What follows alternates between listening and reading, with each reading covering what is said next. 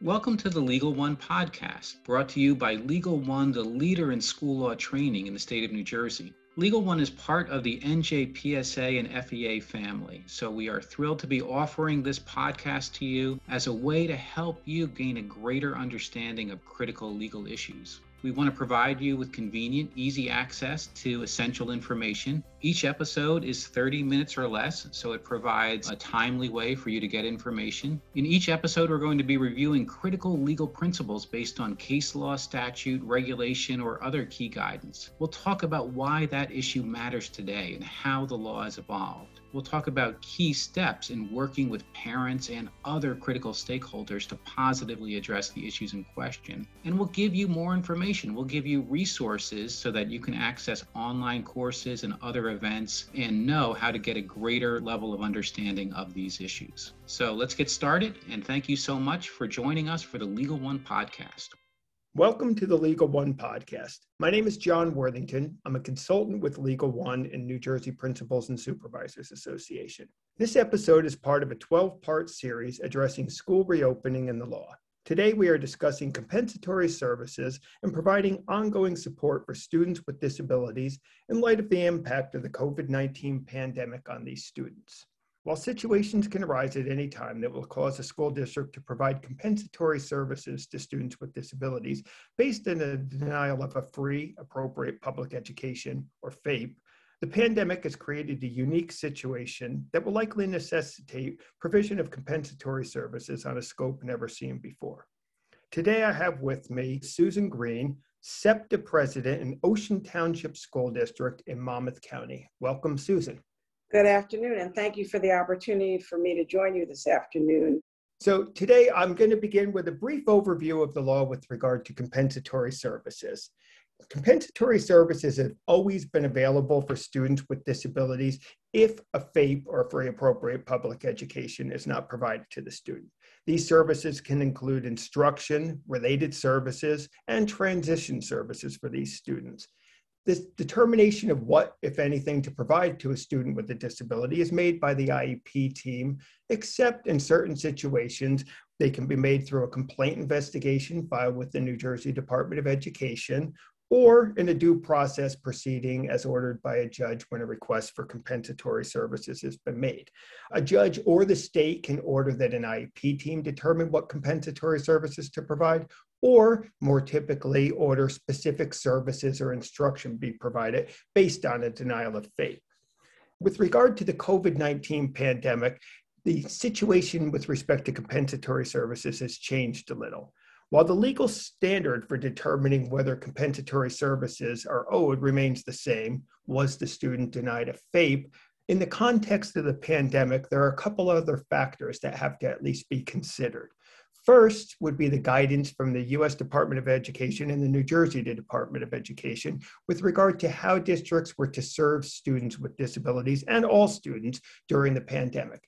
The standard for serving students was that they should be provided services to the greatest extent possible. So districts were required to implement IEPs to the greatest extent possible, considering how schools were operating during the pandemic.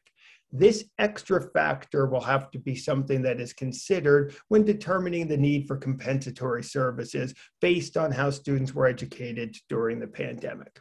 As far as issues concerning compensatory services, they certainly can be litigated in mediation or a due process hearing, and those issues can be raised for a 2-year time period. So even though the claims might be arising based on what occurred during the pandemic, there will be 2 additional years where people can file for a due process hearing and then litigate those issues, meaning that all issues concerning the pandemic and compensatory services may not be resolved for 2 to 3 more years following the pandemic.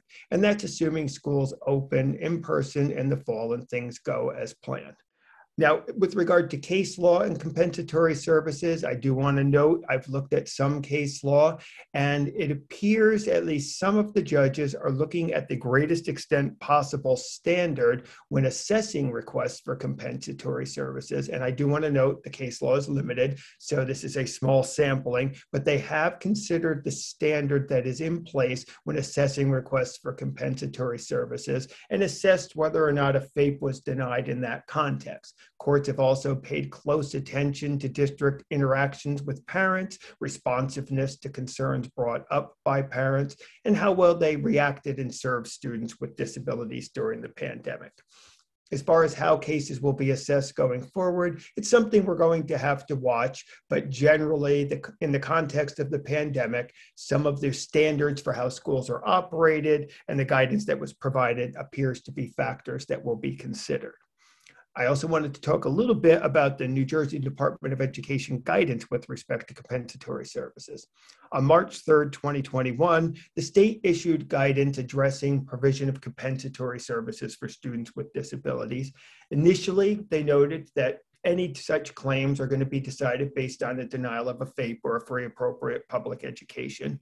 A couple of important points that they made in the guidance, though, were that one, services need not be provided on a one-to-one ratio, meaning that every hour of instruction that may have been missed doesn't necessarily have to be made up.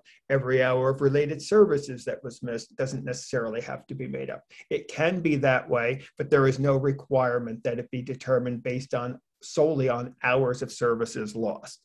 And the state also emphasized in its guidance that these will be IEP team determinations. And remember, parents are part of the IEP team. So the district personnel and the parents would meet and make a determination as to whether compensatory services are owed to a student with disabilities based on how they were educated since the pandemic began in March of 2020. The state also noted that if a determination is made to provide compensatory services, this should be noted in a document. It can either be the IEP or in an additional document, such as an addendum to the IEP. The important thing to note here is that districts have to be careful to actually document those compensatory services they determine are appropriate, as the IEP team determines are appropriate for a student with disabilities. So if it's going to be documented in an IEP, the district has to be careful to note the current program separately from the compensatory services that will be provided, and also list the frequency, location, and duration of those compensatory services so it's clear what will be provided and how they will be provided. And finally, the guidance does note that mediation and due process are procedural protections that are available if there are disagreements with regard to the provision of compensatory services. Now, a couple of questions that come up when looking at these issues. The first one would be the standard for determining whether a student with a disability is entitled to compensatory services. As I noted, the traditional analysis through case law is that you assess whether or not the student was provided a FAPE or a free appropriate public education. The more interesting part, which has only, again, been impacted in a little bit of case law so far, is how courts will assess the guidance for operating schools during the pandemic in conjunction with this FAPE standard and make determinations as to what compensatory services are owed.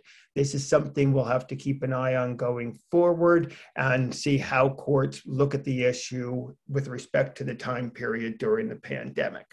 And that leads me to a second question is, how does the COVID-19 pandemic, how has it altered the standard based on the unique way schools have operated since March of 2020? And I believe the way the standard has been altered is courts likely will continue to look at this issue in the context of how students were served in accordance with state guidance. And that continues right through this summer. There's still the guidance that was in place for this school year continues through the extended school year period this summer. And then in September, the governor has indicated schools will open fully in person, and we will have to await further guidance as for exactly how schools will operate and whether there will be exceptions to how things are done or unique ways of operation still permitted. So that is something that we're going to have to assess going forward. What should districts be doing to address ongoing needs of students with disabilities during the summer of 2021 and in the 2021-22 school year? I think this is very important. Both last summer and this summer, guidance stressed that districts should be very inclusive and broad in the scope of the students they serve during their summer programming, whether it's extended school year or additional services, summer enrichment, whatever the program might be. Districts want to look to be as expansive as they can be in the numbers of students they serve and the amount of services that they provide. The more services provided during breaks from the school calendar, the less likely a student is going to require compensatory services. And this will be beneficial both for the student and for the district because it might help avoid any potential mediation due process complaints being filed. So it will have a significant benefit going forward. And so that's an important point to keep in mind. As far as guidance for school districts with respect to working with parents to address learning loss, ongoing services, and the issue of compensatory services, I would stress again, districts really want to think comprehensively, broadly about serving as many students as they can, providing as many services, whether it's additional instruction, additional related services, additional transition services. Look at every student, look at how they were served during the pandemic, how they continue to be served, and really be proactive in determining additional services. Look where there was loss, a failure perhaps to achieve goals, to make the progress you were expecting, and try to address those areas proactively as opposed to waiting to see whether a claim for compensatory services might be filed. And one additional thing I wanted to add before I get into a couple questions for Susan. One further point I want to make, I want to note that on June 16th, the governor signed S3434, which is Public Law 2021, Chapter 109. This law provides that for students turning 21 and aging out of eligibility for special education this school year, next school year, and the following school year would be entitled, if determined by the parent and the IEP team that they require them, to additional or compensatory services into the next school year when they would turn age 22. In each case, this will be a determination made by the parent and the IEP team as to whether services are required for the student, and if so, what services should be provided. It could be a variety of things. It could be additional instruction, related services, additional transition, which is often what students are primarily receiving when they're age 21. And that would be determined again by the parent and the IEP team each year for those students. And then they would be served in accordance with that determination in the 2021-2022 school year, and then in the subsequent 2 school years as each determination is made. I also want to note quickly, the governor, when he signed the law, specifically noted that this law is going to be funded by stimulus money and by the state. He mentioned the number $600 million that the state has allocated for this implementation of this law.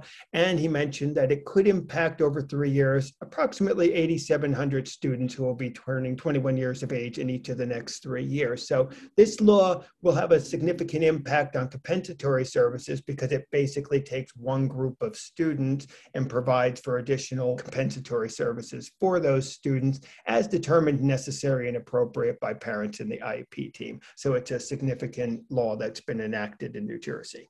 And now I want to turn to a couple questions for you, Susan, to get your perspective on these issues. Initially, can you tell us how are parents looking at the issue of missed instruction and services and the need for additional or compensatory services? Well, I think there's 2 factions here, so to say. I believe that there are a group of parents that are unaware of compensatory services to begin with. And the ones that are aware of compensatory services, some of them are using traditional benchmarks to gauge whether or not their children have regressed.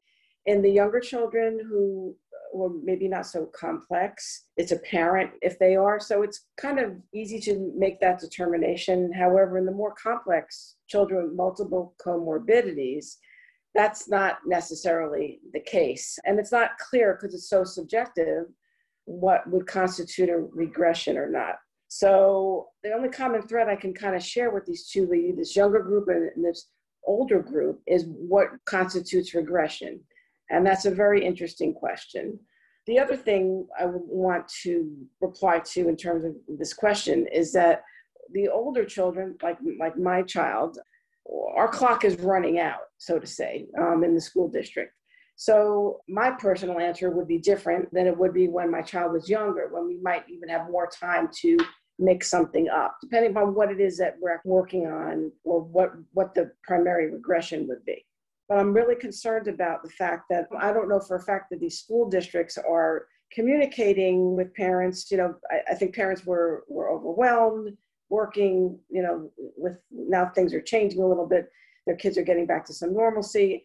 but they're just exhausted. And if you're in that group of we know or we don't know. And I'm very concerned for the we don't know, the different language folks who might not have easier access to services. So yeah, that's a good question. Well, thank you, Susan. Some excellent points you make, especially your point about the age of the students. I think that will be a big factor when determining the need of compensatory services. Now, do you believe that parents will be inclined to seek every hour of instruction and related services that were missed during the pandemic? Or are they seeking ongoing additional services only to the extent that adequate progress was not made? I think that depends who you ask. If you have parents who have a contentious relationship with administration and their child study teams, then I'm going to probably go out on a limb and say they want everything that was in that IEP, no matter what, if any, regression. This is what my child's entitled to. I expect it to be followed to the letter of the law. But I think that I personally think they're in the majority are more reasonable, are more understanding. They too lived through this pandemic, and as long as their child is getting what they need, I think they will not request 100% restitution. They may just want to be compensated for get services and what the perception or what they can gauge, with documentation, what the child lost during the time that they were out of the school building. Now, how would you suggest or advise parents to prepare to work with school districts to address learning loss, compensatory services, and the need for ongoing supports and services?